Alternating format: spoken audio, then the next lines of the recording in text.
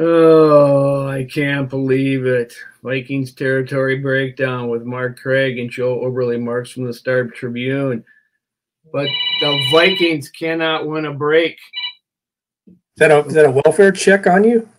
It should be. I don't know what's going on. We're all set to talk about Kevin O'Connell coming to the Vikings for their next head coach, and now there's hemming and hawing going on. He just won a Super Bowl on Sunday, and he's probably still drunk, and that's okay. And Mark, you're telling me that they had a meeting set for Thursday, but now I'm seeing that PA reported on KFan that you're supposed to come on Thursday, and then now you're not. So it's the usual torture for Vikings fans to drag this out to this point, or it may not happen or whatever. But Mark, we shouldn't worry. What are your thoughts? Are you saying that some rumors may or may not be accurate, depending on which minute of the day it is? I was told that Thursday was the press conference. There's a parade in LA on Wednesday. Heck, LA Wednesday, from Sunday to Wednesday, LA may forget what happened on Sunday. I don't know. They got things to do out there, but yeah, I mean, this is the problem you run into with the Josh McDaniels. This loophole should have been closed as soon as Josh McDaniels did that to the Colts after the Super Bowl 52 at US Bank Stadium. It should be, if you got a guy, you should be able to sign him. I mean, he can do both. He can be signed, and he can also, handle his Super Bowl duties. If that's, you want to give guys the opportunity to become a head coach, but you also want to protect teams. So yeah, it's not a done deal till it is a done deal. But my belief is that it's going to happen. I don't see Sean McVay leaving for the TV booth. He's 36 years old. Part of this could be the media that's out there today, misinterpreting the interview that was right after the fact. He said he wanted to just enjoy tonight with his team after saying, I believe, no. And then, so any interview that's done anymore can be interpreted two ways, just like everything else in this country, Joe. There's half the people that hear one thing. There's half the people that hear the other things. And with sports, it's probably more than half. It has to be a constant whirlwind. But in saying that, I believe the guy will be signed. I'll be like Mike Tyson, settle down, calm down. But until it's done, yeah, there's always a possibility of something happening. So you're saying it's not signed. They cannot, the rule states you can't sign them until after a certain point. Is that until after the Super Bowl? Yeah, when he's working for another team, yeah, you can't sign him. So it's an agreement. And you can back out. Yeah, like with McDaniels, I believe they had the Super Bowl in Minneapolis. All week he was asked about the Colts and handling the Colts and the Patriots, and then I believe he was announced as the coach on Monday, press conference on Tuesday or something like that, and he didn't show up, or he backed out, went back to the Patriots. So yeah, I mean, let's say some of this is true, and McVay does back out, and the Rams job is available. He takes the Rams job. Sure, that's a no-brainer. And the Vikings would be caught up in a bad situation. I think he's going to be the head coach of the Vikings. I believe that if he brings Wes Phillips along with him that's the passing game coordinator, tight ends coach for the Rams, he'll have another set of eyes and voice of what the Rams have done so well. The Vikings will be rewarded for their patience in hiring this guy. If it doesn't work out, then they got burned. So I can turn off my car out in the garage. I don't have to be. There's someone out there that'll coach. Zimmer's still available, so. So is Harbaugh. Yeah. And so is Raheem Morris. But if we're looking for a coach with Super Bowl ring coming to his finger, there's another one. But it's difficult. I mean, it takes just one person to say one thing and then everybody to spread it like wildfire on Twitter and what have you. And this tortured fan base to run with it to the extreme, which I have just done. But this may get dated here soon, but for PA, I didn't hear that, but for PA to say he was told not to show up, I don't know the context of what he said, how he said it, or what happened there. But that's interesting. I mean, that's not that's someone that's inside the building. Right. So yeah, again, until he's here and Mark Welsh shakes his hand and everyone takes pictures, yeah, anything could happen. Wonderful. Okay, well, for the purposes of this conversation, I'm going to assume that he will have his parade, and then he'll get on a plane and come out here, and the Vikings will have a coach next year of this team, and it'll be Kevin O'Connell. And in that regard, just talking about him, you had a piece in the Tribune on Sunday, or maybe it was Sunday, maybe it was Saturday or Sunday, about the McVay coaching tree. And it was kind of interesting on how here's a guy, 36, youngest coach to ever win a Super Bowl, and he's already got this coaching tree out there where people that have been under him are coaching for other teams now. You want to talk about that story and just what you found and what you found interesting about that?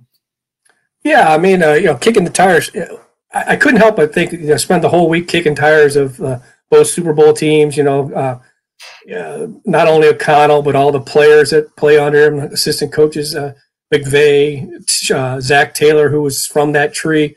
It took me back to December of 2019, sitting down with Zimmer. I'm sitting with him outside the indoor practice facility where he's 8-4 at the time, on his way to 10-4. He's not, kind of feeling his oats as a defensive old school wizard, and all the talk is about LaFleur being in Green Bay and the Sean McVay tree and all this stuff.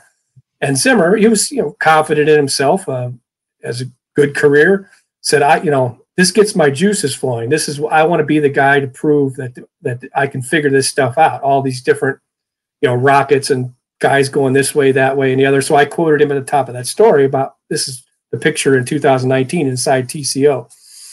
And, and he's like, I want to be the guy to prove that he can stop it. Well, yeah, after that, Zimmer goes to 10-4. And then after that point, he coaches another 37 games, goes 16 and 21. As you know, they lose 3 straight to division titles to LaFleur, who's a McVay tree guy. They get knocked out of the 2019 playoffs by Shanahan, who's another young, coached alongside McVay in Washington, another one of those young guns. And then ultimately he gets fired and gets replaced by a 36-year-old offensive guy. Has been a coordinator for 3 years, coming from the McVay tree. So it's the complete and utter full circle of where we were, where the Vikings were in 2019 in December, heading toward that playoff run, where they beat the Saints down there, to where we are now, just complete 180. If you're going to make changes, this is big. Might as well go big, and this is a big, big change that they've made. How important is that to have a tree like that, or have a guy that's been on a tree, he's been around, exposed to a certain maybe trendy new way of doing things, or a team was successful? McVay's had it now; he's had both. He's been to a Super Bowl twice in 3 years, 4 years is it? And now he finally won one. And so he's got to have some thing that's working well to have the success. And is that important, or is there better to have just a new approach that come in from the outside, or maybe an old approach like Zimmer was for a while? It was good for a while with Zimmer, but eventually things change, I guess. Well, I think it can't hurt, but also it's not a guarantee. It's just like, if any coach in the history of the league would have a solid tree, it'd be Bill Belichick. But all of Belichick's disciples coming off of that tree are the Matt Patricias of the world, the Romeo Crennels. We'll see what McDaniels could be the guy that finally does something, but he went to Denver and didn't succeed. So for 2 years or whatever it was. So I think it helps. In this case, I think it helps because as I talking to these guys, and Zach Taylor was fantastic talking about we're in a different era. This is a different. And it's good for guys to admit it. Like, in Zimmer and his era, and I like that era. That's where I'm from too. But, Zimmer's more of like, they'll hear from me. They're going to do it my way. Boom, boom. And that's how he was more of the Parcells, my way is the only way.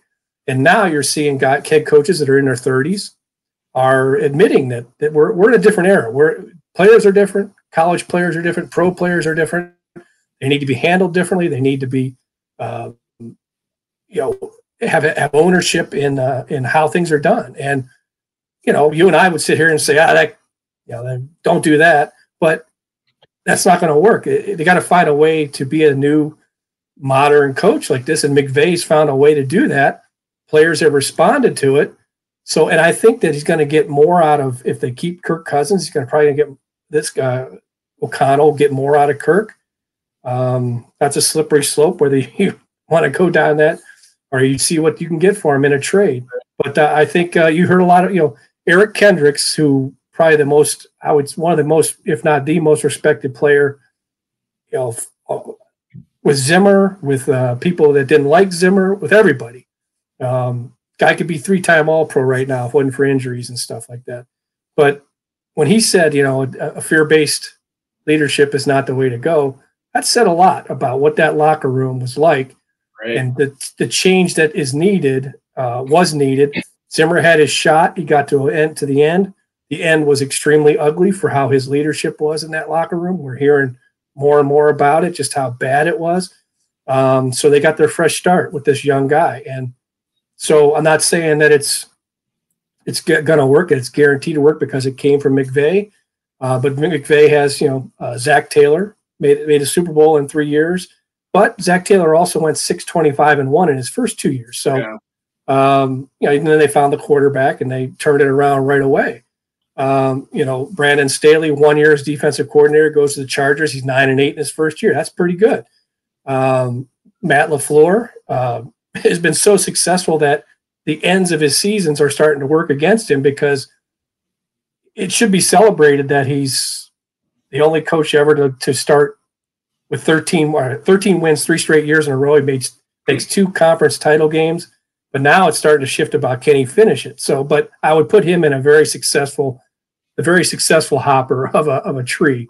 So I think this is the kind of things that they need, is this younger approach. Does you brought up the Belichick example, and that's true. His tree has not been as fruitful. Is it because of the way that head coach, the head of that tree, the root of that tree, to hack up this metaphor, delegates? I mean, Belichick seems to me to be more really in charge and really involved. Where I know McDaniel did operate the offense, but is a guy like McVay delegating more and letting these younger underlings do things that they're ready to step in as head coaches because they've had so much experience operating the game or whatever it takes to be a head coach? Is there something there to that? I mean, that's a good question, because McVay also calls his own plays. So, but my feeling would be that Belichick probably is more of, probably doesn't delegate as much as, say, a younger like McVay. Don't know that for sure, but I know when he was, and I'm also basing a lot of what I know about him from Cleveland, and that's been eons ago. He's a different guy than Cleveland. Yeah. He's admitted that he grew, through his time in Cleveland, but also what helped him was becoming successful, because whenever he was not successful, he was just the grouchy little guy that, that wouldn't look players in the eye. It wouldn't, a lot of things people saying about Zimmer, they would say about the way Belichick was in Cleveland. It wouldn't bend. It didn't look us in the eye. Didn't give the players the respect. Then he became successful. Then it was like all of a sudden players were begging to go to him. Even the Randy Mosses of the world were like, thank God I'm in New England so I can win a ring or try to win a ring with this guy. So the perception reality switched for him when he became successful, obviously. It's really interesting that Belichick is a guy who is old school, or was old school, but has apparently, like you said, maybe grown a little because he's having success in this new era. Now, he may be struggling going forward without Tom Brady, and we may see him come down to earth a little bit more. But he did make the playoffs again this year after 1 year without Brady. So I think he's the rare dinosaur. He's the coaches that are having success are in this new year. I mean, San Francisco, Green Bay, Arizona, and of course the Rams. You got these young coaches that are up and coming. So we're in the kind of a flux here. So you wonder how much longer a guy like Belichick wants to stick around and try to. Maybe that's what he's chasing still. I got to try here. I mean, I think it's just in his blood. I think it's what he loves to do. But I also think he's chasing that Don Shula number too. Obviously he's getting close to that number. And what he did this year, I came very close to voting for him for Coach of the Year because, rookie quarterback, the fifth one of the 5 quarterbacks, they win 10 games. The other 4 quarterbacks won a total of 9 games. Belichick gets him into the playoffs, and I thought that was a tremendous coaching job. But Mike Vrabel dealt with so much more injury-wise, and losing his best player for more than half the year, stuff like that. But yeah, and also there aren't many dinosaurs left because they're just I don't know if you call Sean Payton a dinosaur, but he's a Parcells guy. He steps away for probably a year or whatever. Maybe he's going to go into TV. Who knows? Sean McVay at 36 years old has been in the league for 5 years or 5 or 6 years. He's now number 7 or number 6 on the seniority list. That's phenomenal. And that's by one day because he and McDermott were hired like January 11th and 12th. Mm. So he's a top 5 seniority guy, and he's 36 years old. So you've seen the league, do this. You've seen see him go. They're recycling into the young offensive guys, and it's Zimmer was fighting that, trying to sweep the ocean back on that one in Minnesota, and got his licks in. He did pretty well against Rodgers and made some playoffs, but it just ultimately wasn't enough to keep his job and also to keep Minnesota free of basically joining what you're seeing around the NFL. And I think even for the people that like myself, I like Zimmer. I liked his style and stuff. When it was working, people seemed to like it, but whenever it didn't work, then they hated him. So that's kind of how fans are. But I do think it's exciting for fans and even people that may have liked Zimmer to see this new approach and to see how it's going to play out with the Justin Jeffersons and Kendricks and maybe Kirk Cousins having a coach that he can better relate to. Well, I hope that's the case. I'm older than you, and I like Zimmer, and I'm a kind of an old school guy, but I'm really looking forward to something new. So I'm hoping that it happens here on Thursday, and this just it's just a bunch of smoke that never happened. That O'Connell comes in here and becomes the coach. Well, let's run down some names that we do know who are coming in here or have signed or are going to be part of the staff, which I think is weird. Do we think that O'Connell's had a say in some of this, of the hirings that have been made since? Oh, yeah, sure. I think so. Yeah. And then he would back out. Damn, that puts a whole organization in a limbo if he does that. I mean, they got guys coming in here that are committing to O'Connell, and then he signs out. I think you mentioned Wes Phillips earlier as the he's an offensive coordinator type passing game coordinator out in LA this year. And son of Wade Phillips and grandson of Bum Phillips, for anybody that remembers that name. Is that what you're hearing, that he's coming in, and if O'Connell comes, that he's gonna come in and help out on the offensive side? Yeah, be offensive coordinator or passing game coordinator, however they work it out. He'll be a fun guy to have around. That Phillips family. I spent some time last week virtual interviews talking to Wes Phillips. Has that same kind of that Phillips sense of humor. I was asking guys because you assume that all the people that are friends with the guys like. Tell me why you think he'll be successful in Minnesota as head coach. And I asked that to Wes Phillips, and he said, "Who said I thought he'd be successful?" And he said, and then he says, "I'm just kidding," because he doesn't. He catches himself because that could be a quote, Right. But I think I like that. generally, whenever a coach comes in like that from a staff, a successful staff that's not getting blown out, they have sort of an agreement not to bring guys with them, or not to bring a lot of guys with them. But I think this helps this guy. This helps O'Connell have another set of eyes, a person with a good personality, can relate to players, and also has that Rams, this culture. I hate that using that word because it's the new word every time someone comes in, but the atmosphere that they want to create. Here's another guy that's been there, done that, and can help him do that. So, I like that. Do we think that he would bring, when you got two guys from that offensive side of the ball in LA, they're going to bring a lot of that with them as far as a game plan or a game strategy? I think a lot of what they do, we talk about trees. Well, Sean McVay obviously comes from the Mike Shanahan tree from which Shanahan, talk about a tree. That's the oak. That's the redwood of so many guys that ultimately funnel back up to Mike Shanahan and how he does things. Now, over the game's changing, and over the years, rules change, and so it gets a little more complicated, or a little expands. It evolves. But ultimately, Kyle Shanahan, the Kubiaks, McVay, they come from that similar style offense, which is why whenever they hired O'Connell, it was kind of the belief is, they're going to be a team that says, that will keep Kirk Cousins for at least a year, because Kirk was going to be familiar with this system. However it shakes out, the roots of this system is going to be something that Kirk Cousins is familiar with. And sometimes a lot of this systems and things and everything gets a little bit overblown. It's like, when you look at the Rams and, if that game had ended one drive earlier, where we wouldn't be talking about McVay's system and McVay, the offensive genius, and all this stuff. But ultimately comes down to a drive where they go 15 plays and 80 yards or whatever it is, and it's two players. Your running game is gone.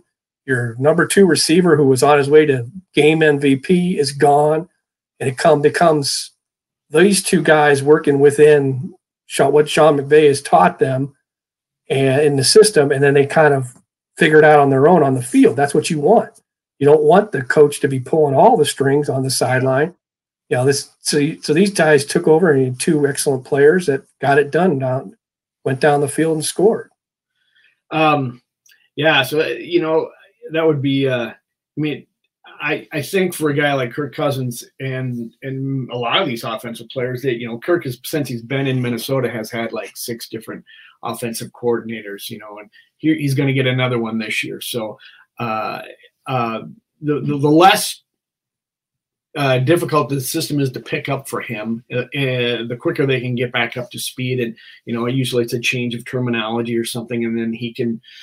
So I'm hoping that that's the case, so that this it isn't a big deal. I want him to do some things different than they've done this past season, as most of the fan base does. But hopefully it isn't a huge learning year for this offense. The Vikings did hire Ed Donatel as their defensive coordinator. We know that much. And they hired Mike Pettine on as a defensive staff on staff as a special assistant. What are your thoughts there about Donatel, I guess, first? Well, we were talking last week about what we were expecting at defensive coordinator, and I don't even know the guy's name. The up-and-comer young guy from Detroit, and maybe that guy's agent threw his name out there. I never believed that for a minute, because you get a young offensive coach coming in. Obviously, it's going to be, he's from the McVay tree.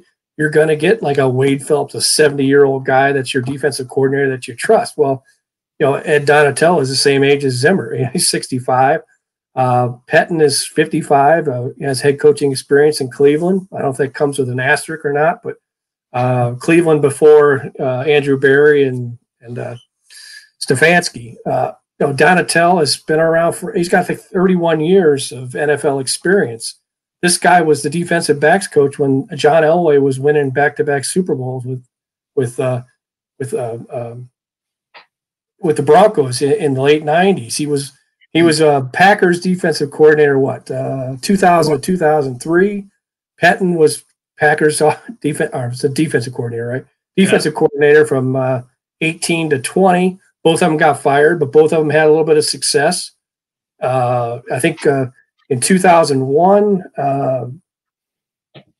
Donatell's, it was like fifth in points allowed, which was good. Pettine had this run where LaFleur comes in, they make back-to-back NFC Championship games, but he gets fired because what happened in that 2000 NFC Championship game, they couldn't contain Brady when they needed to. So they, it's a hard way to lose a job. You're 13-3, you make the NFC Championship game and you get fired. So both of them had success. Both of them had failures in Green Bay. I sort of like that.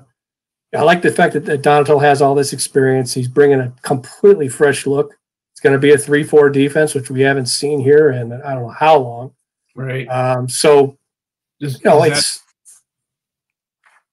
just gonna say, is that kind of thing that's going to keep Anthony Barr around? They might consider keeping him around because they always have talked about he's a 3-4 linebacker anyway. His contract's up, and I think his where he's at in his career, the fact that he'd be wanting some more money, probably. I don't think you pay him. There's going to be a lot of changes, Joe. There's going to be, to me, looking at that defense, everything's on the table except I think maybe Eric Kendricks. Hunter's got that huge deal that's coming due, or the third day of the league year. What do you do with that for a guy that's only played 6 games in 2 years with all the injuries? He's a hard guy to get let go, but he's also a hard guy to give all your money to. Harrison Smith at his age, and who knows what the new thoughts are on a new defense or how he fits. The changes that were coming, not just a general manager and head coach, those are what we get to see now and get to talk about and have fun with now. But ultimately, what the changes that really are going to matter is what, we're going to see a lot of people leaving and a lot of people coming in. Yeah. It's going to be a whole different team.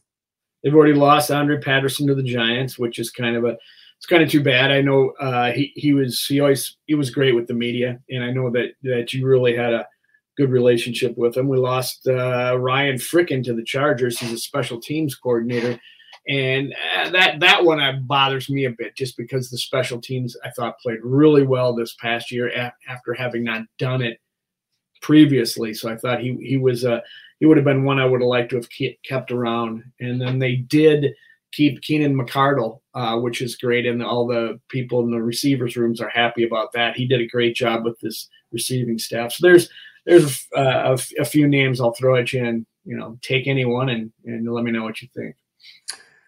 First of all, it's Ficken, but I actually like Frickin better. So. Oh man. I like Frickin. You can use the headlines would be so much. Frickin would be so much better for like a headline purposes and stuff. Ryan that R gets in there, and So, to me, he was good. He learned from. That just shows you how I feel about it. That he's frickin' gone. Yeah, that's the problem. Yeah, he learned under Preef. Prefer did a good job, and he learned from him. And but a lot of their improvements, let's face it, a lot of the improvements were they found a kicker that had some confidence, and they also found one hell of a kick returner. And then they got younger with some of the blocking cover guys. So they'll find somebody that can handle and put the special teams together. The key is that the players that this new guy will have to work with. Losing Patterson is tough for the locker room. It's tough for a guy like all the defensive linemen that he had great relationships with. Daniil Hunter, tremendous relationship with him. But I totally see it. If you're going to start new with a fresh slate, and you've chopped Zimmer down and got rid of him, the thing you probably don't want to do is keep the guy that was Zimmer's right-hand man, one of his best friends for 31 years, coached with him at several stops, and including the last 8 years in Minnesota.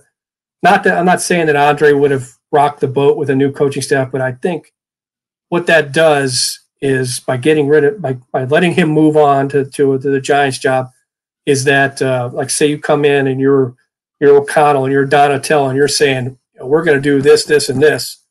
And guys, as soon as the meeting is over, the guys would go to Patterson and go, "Can you believe we're going to do it this way when we should be doing it that way?" Things like that. So I think you've got to, if you're going to clean house, you got to clean house of the guy, every like piece of furniture that guy had in his house. You got to just kind of move on, because that's the purpose of these changes, is starting over and keeping Patterson around. While it would have been great for the locker room, beloved coach, wish him well. This guy should be a defensive coordinator. He's never had an opportunity as an interview as a head coach, let alone become a full blown coordinator. He was co-defensive coordinator the last couple of years under Zimmer. So probably that works to McCardle's advantage, that he hasn't been here that long, that they can keep a guy like that around. Well, I think receivers are different animals. They're different people, and they're more finicky. This guy, this is a guy that has the trust of receiver, so be careful. Yeah, this is the guy who has the trust of, they're probably the face of the franchise. I don't know, offense to Dalvin Cook or Kirk, but Justin Jefferson is your superstar. Not that they don't have others, but not saying that he's going to be a diva or that he's heading that way, but he's also a guy that you want to make sure that you take care of, and you're extra careful about making sure he's happy. That's that's a position that typically gets coddled a little bit more, and that's just if you're going to be new era, new wave, new age, taking care of your receiver and making sure he's happy is part of that. And McCardle, and on top of that, McCardle's a real good coach.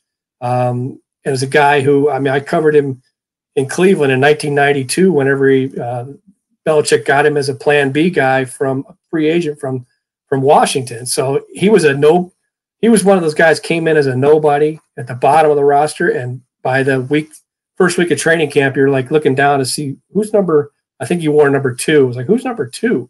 And he has that rags to riches. He's come up the hard way, so he can relate to the Adam Thielens, but he also can relate to the Justin Jeffersons. So he's a really good coach, and that's a good guy to keep, I would think. Yeah, I saw it. I hope I got this right, but they had Deshae Townsend in as secondary coach, and then he went somewhere else. Is that correct? I believe so. What the heck happened there? It's like you said, it's not done until it's done, I guess. No, it's definitely not done. There's moving parts, and teams are used to getting this taken care of like 2 weeks before the Super Bowl, not a week after the Super Bowl. It's crazy that decisions can be made. Like you feel like you have to rush it whenever. Couldn't they just take a breath on the schedule and move the combine back, move the draft back a little bit? Just although I don't know if I could handle any more draft, mock drafts and stuff. So maybe don't move the draft back. 12 or whatever weeks is enough of speculation on who's going to be picked 12th overall. Yeah. Kwesi did hire Ryan Grigson with the Colts as kind of a assistant GM or some kind of thing in there. And he had if you're to believe what you read on Twitter and such, a checkered career there. We came in and ruffled some feathers by letting some people go in Indianapolis that were long-time faves. What do you think of that hire, and what do you think he brings to the table? I like that Kwesi's not afraid to bring in voices, and to me, it's another voice. It's another set of contacts. Sure doesn't help. I don't know what his relationship is around the league, but I know that not everybody dislikes him. So you bring in a voice, you bring in a guy who's been there, you bring in a guy that has contacts. And I don't know Ryan Grigson. I don't know his personality. My only concern would be bringing in a guy like that who's like helping you on with one hand, but got a knife to your back on the other, trying to take your job. And I would imagine two things. Kwesi's too smart to bring that on. You don't want yes men, but you also don't want people that are, if it was a player, it'd be locker room lawyers, like campaigning against you. I think Kwesi's way too smart to get involved with someone who's going to try to undermine him. I think it can't hurt getting a guy in with experience. Yeah, I think it's important just to have somebody to bounce things off, and maybe someone, like you said, with that experience. And speaking of which, I'm hoping they're going to keep Rob Brzezinski around to help him manage the cap, because that's going to be a huge challenge for him this year. They're very close, or if not, I guess they're over the cap, and they've got some big decisions that we've talked about for weeks and will continue to in their quarterback, but and even more Danielle Hunter and Harrison Smith, as you were alluding to. And yeah, so Brzezinski's not going anywhere, is he? No. Rob's among the best at what he does, and he's got a great job. It's one of those where he has a huge impact on what is put on the field, but ultimately it's not his decision to put who's on the field. So he gets whatever the guy making the decision wants, within reason, obviously. I mean, like, they couldn't put Kirk and all the Zimmers after 2019. They're not even Rob Brzezinski could do enough magic to give Zim all his defenders and give basically Spielman, Kirk, and have it all work together. That's when they started getting rid of guys. They had to let them go, for cap reasons. But Rob doesn't make the decision on who gets on the field, but he makes sure that within reason they get on the field. So whenever it doesn't work out, it's not his fault. And so if you want to avoid the NFL revolving door or have your head chopped off by the owner, you find a job. You be as good at your job as Rob Brzezinski is in handling the salary cap.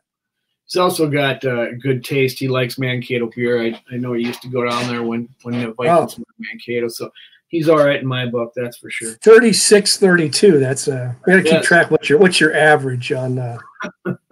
Yeah, I've been a little late recently, so I had to move it up. I was going to say, what next question is what's next for the Vikings, but what's next is getting Kevin O'Connell signed on the bottom line, and everything else after that will be gravy, I would think, until they start into free agency. So let's take a quick break and have a swig of our Mankato beer and brewery beer, and we'll be back with a few more headlines, and we'll talk about that game. There was a game played on Sunday. I don't know if we're aware of that or not, but come on back to Vikings Territory Breakdown with myself and Mark Craig. Okay, we're back to Vikings Territory Breakdown. Mark Craig from the Star Tribune and the NFL Insider, the guy with his finger on the pulse of the league, and you had a busy last few weeks with, as a Hall of Fame voter and presenter of Jared Allen, and voter on all the season awards for the this regular season. So tell me, let's talk about Jared first. He didn't make it to the Hall. He didn't get his call to the Hall this time. I think I'm not sure how many years he's been eligible, but he was a finalist again. And can you tell us what happened with the process and what are the prospects for Jared going forward? Yeah, we met virtually for 7.5 hours on January 18th. The miracle of all miracles is 49 people like me. Well, I shouldn't say all like me, because Tony Dungy's a Hall of Fame selector, Bill Polian, Dan Fouts, James Lofton. So there's 4 guys that I would put a notch or two above me on that. Because they've gone from the game to the media, right? So suddenly they can get eligible. It's people would always say, I'll have the players vote. Well, first of all, the players, when you set 15 people down in front of them and tell them to cut, ask Tony Dungy or ask some of the James Lofton and Dan Fouts. And Polian has experience and so does Dungy. They had to make tough choices in their careers as far as cutting guys and stuff, but that's a hard thing to do. And also, a lot of guys do not stay involved in the process anymore, or the league anymore. So they're not. I mean, obviously they played the game. They're knowledgeable, but they're not following it like the people that are the selectors and the process. And I'm not defending the process. The process is what the process is, and that's their rules, and I don't have anything to do with it. So yeah, this is the kind of the time of year where everyone attacks, the people who are selectors, the people who we put in, and all this. The process is what it is. So as far as Jared, this was a year where the clear message that was sent by the majority of the 49 people who are selectors is they're going to clear the decks of guys that have waited a long time. Sam Mills was in his 20th year of eligibility, his last year of eligibility as a modern era player. I'm not saying this is not, I'm going to tick these off, and I'm not saying if I was agree or disagree, but so he gets in because of that. There were two guys, Tony Bozzelli is a guy that we have talked about. This was his 6th time as a finalist, 16 years of eligibility. He gets in. It was kind of a clear the decks. We've talked about this guy forever. And so the argument was too short a career versus a powerful 4-year where he was the best there was at left tackle. So that ultimately wins out. The latter wins out. Leroy Butler, who I thought probably should have been in earlier. I was a big supporter of Leroy Butler. He was like the only all-decade player from, they said, I believe it was the 40s, 50s, 60s, 70s, 80s, and 90s, like 6 decades, 5 or 6 decades that was not in the Hall of Fame. And he was a 4-time All-Pro. And he has a Super Bowl ring. So he gets in. He was in just because he invented a touchdown celebration, but other. Oh yeah, that's right. Yeah, but he was in his 16th year of eligibility, so he gets in. There was a 10-year guy. I'm drawing a blank. I'm getting old, Joe. Oh, yeah. Bryant Young, defensive tackle for the 49ers. He was a 1-time All-Pro. A lot of people are emailing me and texting me and tweeting at me about Kevin Williams is a 5-time All-Pro guy. Bryant Young's a first-year guy, a 1-year All-Pro. He had been waiting for 10 years to get in. He gets in. Kevin Williams has not even been a finalist yet in his 2 years of eligibility. I think it's 2 years. So, yeah, a lot of times people will ask me questions. I don't have the answers. It's a very yes, you're just not telling us. Sometimes a very strange process. And then the last one was a guy, Richard Seymour, Richard Seymour is a classic example of a guy who doesn't have the stats that some guys have, but I believe was a Hall of Famer. He was a 5-time eligible, 4-time finalist. Just a guy that he was a piece that Belichick used to create those great defenses and that won the first wave of the Super Bowls. So he gets in after 5 years. So the guys like Jared, there were 3 first-year guys that didn't get in. Devin Hester, now we introduced a punt returner into the process. DeMarcus Ware, who had a very similar career to Jared, he's a first-year guy. And then Andre Johnson, receiver for the Texans, was a first-year guy. They all had to wait. So it's been a long time since there hasn't been a first-year eligible guy go in. And Jared's in his 2nd year as a finalist, 2nd year of eligibility. So, the process is you take 15, you cut it to 10, then you cut it to 5, and then you vote on the 5. That's how we did it this year. Last year we cut 15, 10, and then they made us vote yes or no on the final 10 we cut it to 5, but they wouldn't tell us the 5. They said vote on the 10 as if they had made the 5. Because they were trying to they didn't trust us to keep our mouths shut. And sometimes I wouldn't blame them in that, some of the people that would. But this time they agreed during the meeting to change the rules and let us know who the final 5 were. Because basically what happens now, you're probably never going to see a year where you get to 5. Because once they get to 5, that you got to have 80% yes votes out of 49 to get in. Years past, years ago, those 5 may not all of them may not get 80%, but I think we've reached a point where people are, once they get to the 5, they go in. Jared got cut 2 years in a row. Jared was cut 15 before they got to 10. So he was among the first 5 out.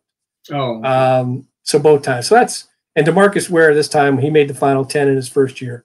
Very similar careers. Both of them are, were within like 2.5 sacks of each other. Ware is like 9th with 138.5, and Jared is 12th with 136. Both of them 4-time first team All-Pro. Where Ware has the edge, at least in that room, is from my reading of the room, is he was part of an all-decade team, second team, and also he's won a Super Bowl ring. Now, one of my arguments is I love the all-decade teams, but I also feel that I'm not saying this relates to Ware because I forget when he started his career, but Jared was a 2004 guy to 2013 or 15 guy. So Jared there was a decade where Jared was the most dominant pass rusher in this league. And he led everybody in sacks. He had 4 first-team All-Pro in a 6-year period. No other defensive end had more than 1 in that 6 years. He led the league in third down sacks, led the league in forced fumbles. He's got his career forced safeties is tied to the record. So he played on 2 Vikings run defenses that were number 1, and I think one that was number 2.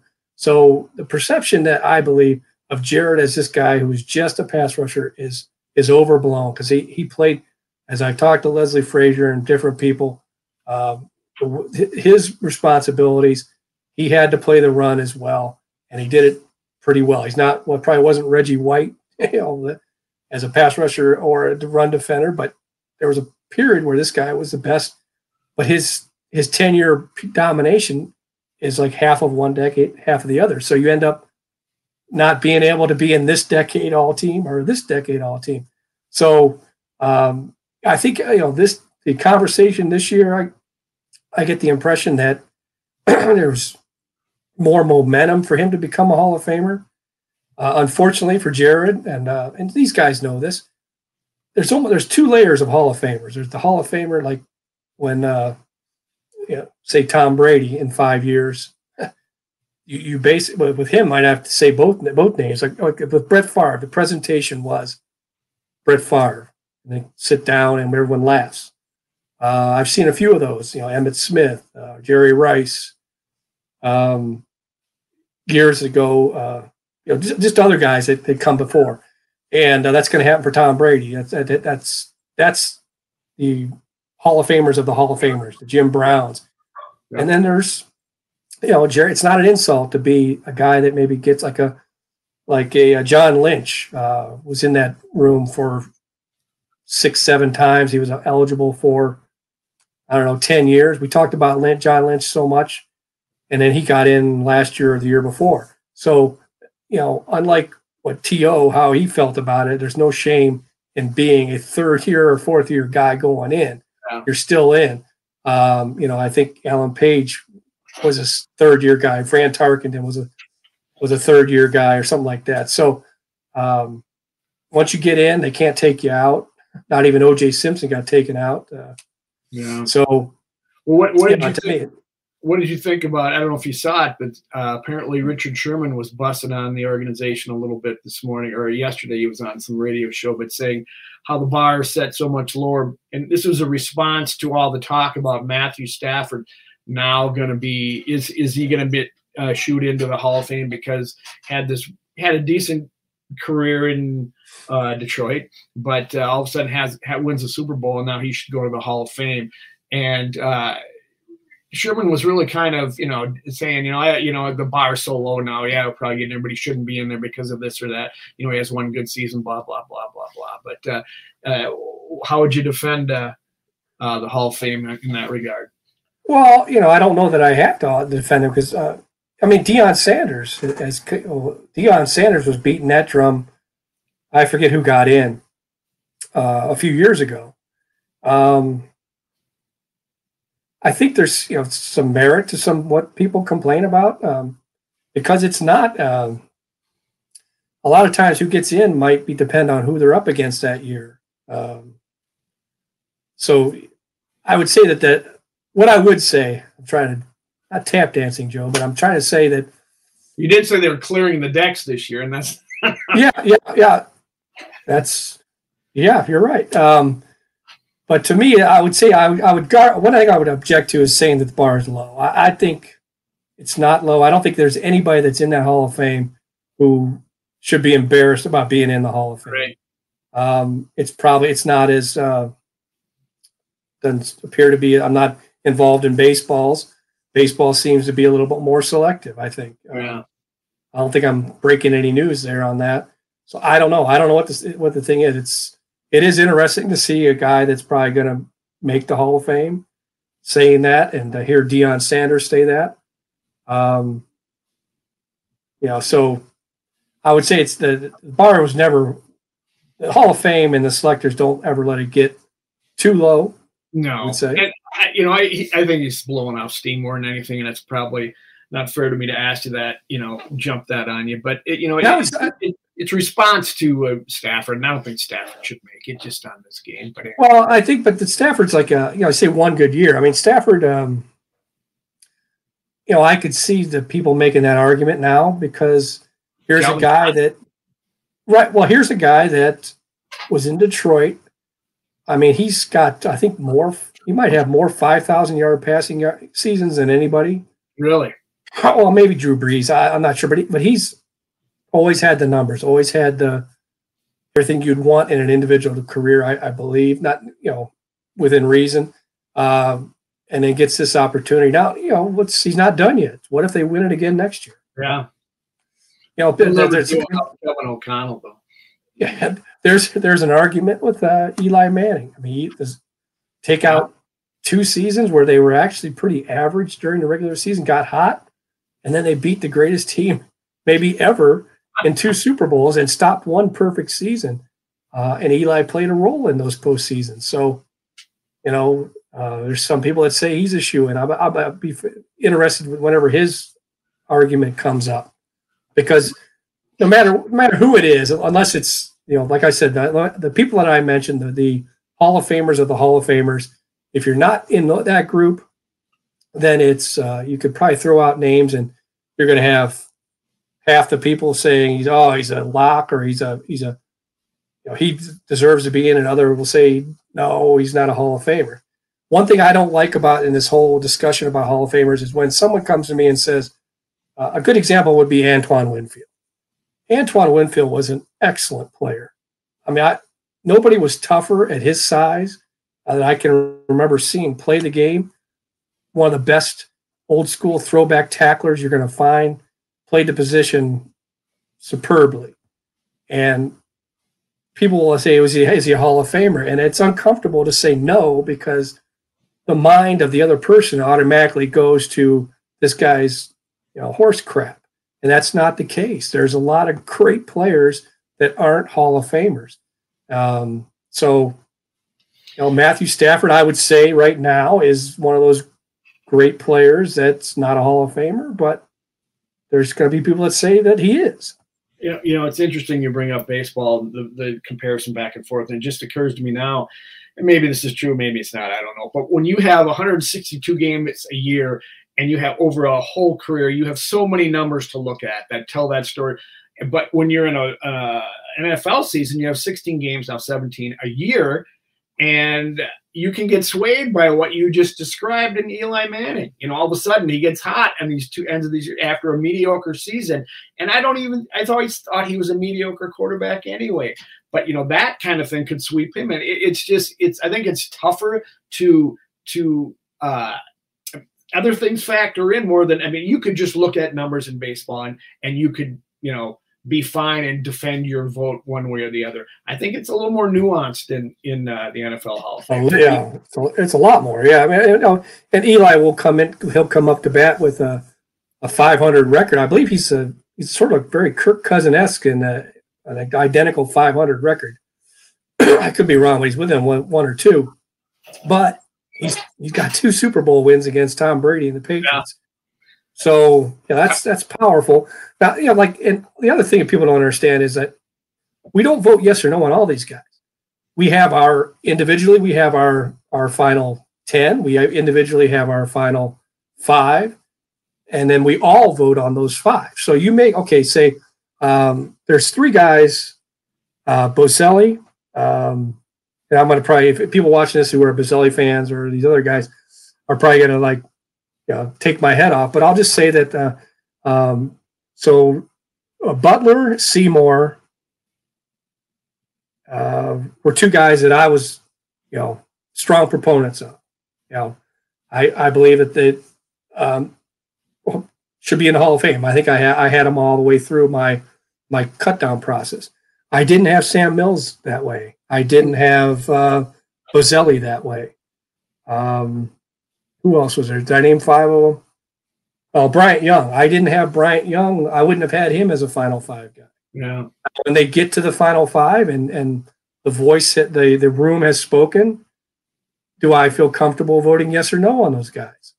I did not feel comfortable voting no on those guys because they made it through the process to get to the 5. So that's probably the hardest part. Well, the two hardest parts are going from 10 to 5 and then deciding whether you want to be, the one that shoots down those Final 5 guys. Yeah. That's a hard choice to make because you have to really, really, to me, be 100% against that person to shoot them down at the end if they make it to the Final 5. So a lot of times it's the group speaking. Now people will say that group should be bigger.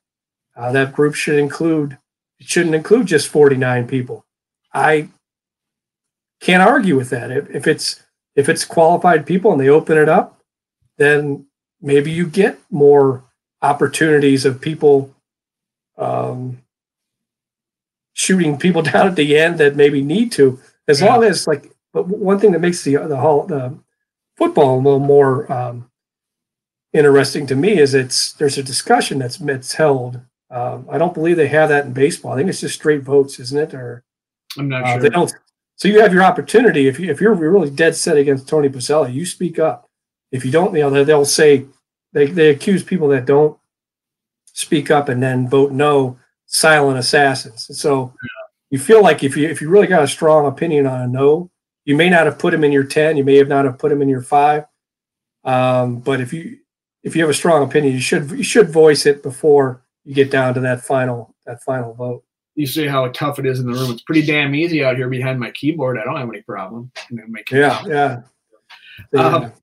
I'm going to save some of the stuff we're going to on the agenda for next time because we're running a little late, and I do want to get to the Super Bowl market and get your thoughts on that. What did you think of the game, and what are your thoughts?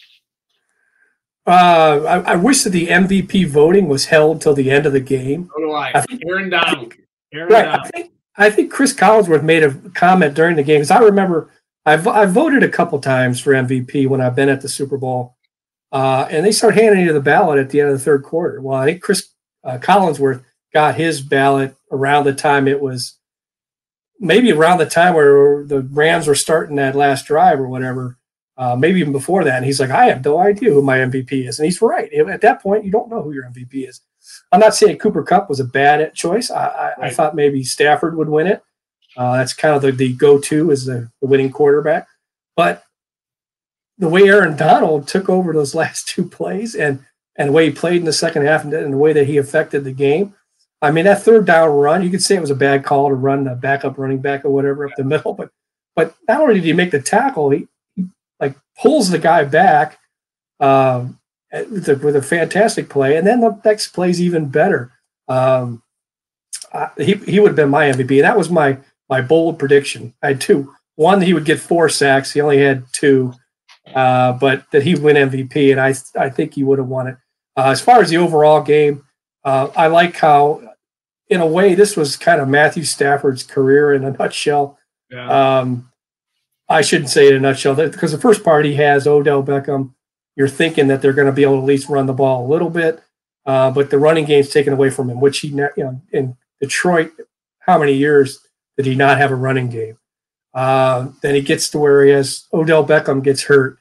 How many years in Detroit did he only have Megatron, And then they get to the end and he and Cooper Kupp take over the game and Cooper Kupp has that the fourth down run, and then just becomes a dominant receiver, and Stafford is there to find him. And that entertained me. There's a lot of the Super Bowl was kind of boring. I thought it's a little slow moving, but I did like, even though I would love to have seen the Bengals win, even though I picked the Rams. But I thought it was to me, it was impressive. I mean, you can like him, hate him, whatever, the Cronkies and what LA did and everything. But they said they were going to do it. They did it. They paid for it, and they accomplished it. That's pretty impressive. That's, hats off to them.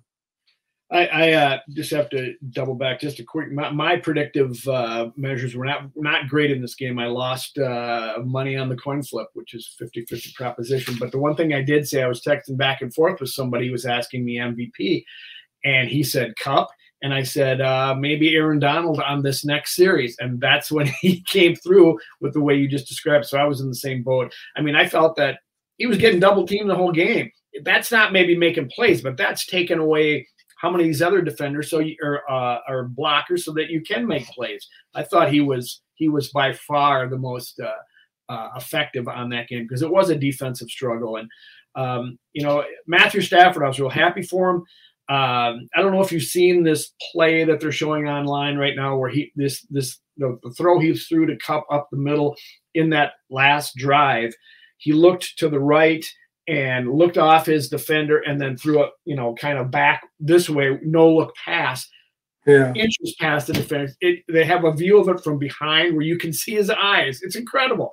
I mean, it's the stuff we had seen Stafford do in Detroit for years, sidearm passes, and he was doing it before Patrick Mahomes ever got in the league. So seems like a decent guy. I was happy for him.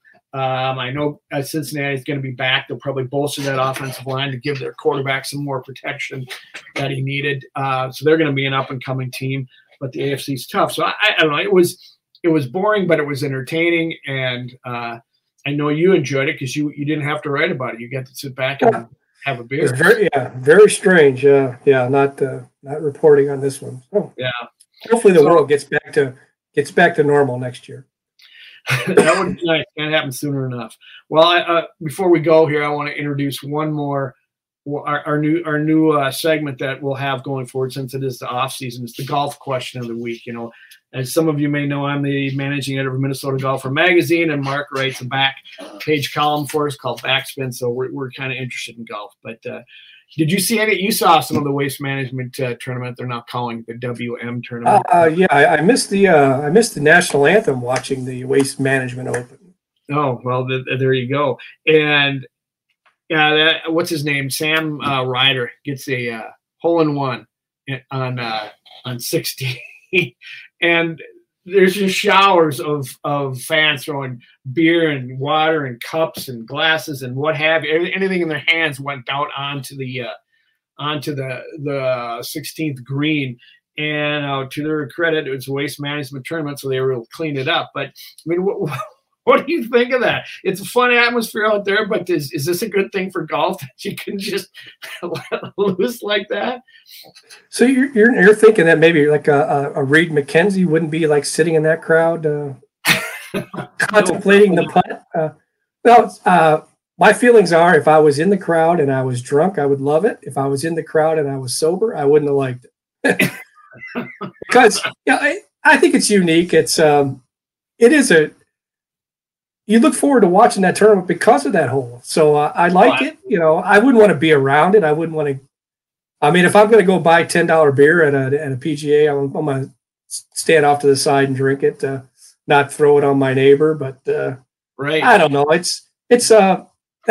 like the tournament because the crowd's different, and the players embrace it. I think the players are almost conditioned to hear, certainly on that hole.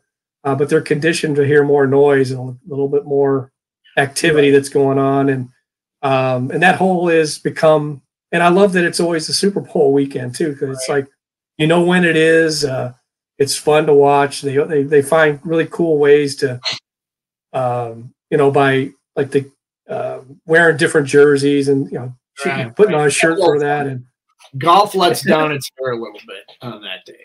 Yeah, I like it. I'm not a, my problem with it was, Mark, there was another hole-in-one on Sunday, and the same thing happened. And later on, there was some of these competitors coming down the line. There was two guys that were vying for it. It was Scheffler and Cantlay. And one of them was putting, and his ball hit something pockmark in the green had bounced up 2 inches off the ground. So you got to know that had to have been caused by something somebody chucked on the green. It was. I didn't see that. I thought that was kind of. It's fun. I like it, but two public course guys talking about this, Joe. I don't know. Right. The next time we have to have a round table with some of the blue bloods to see what their thoughts are on it. Maybe that's a good idea. Well, we may talk a little more golf as season goes on, and the dead season of the NFL, which doesn't exist, starts happening.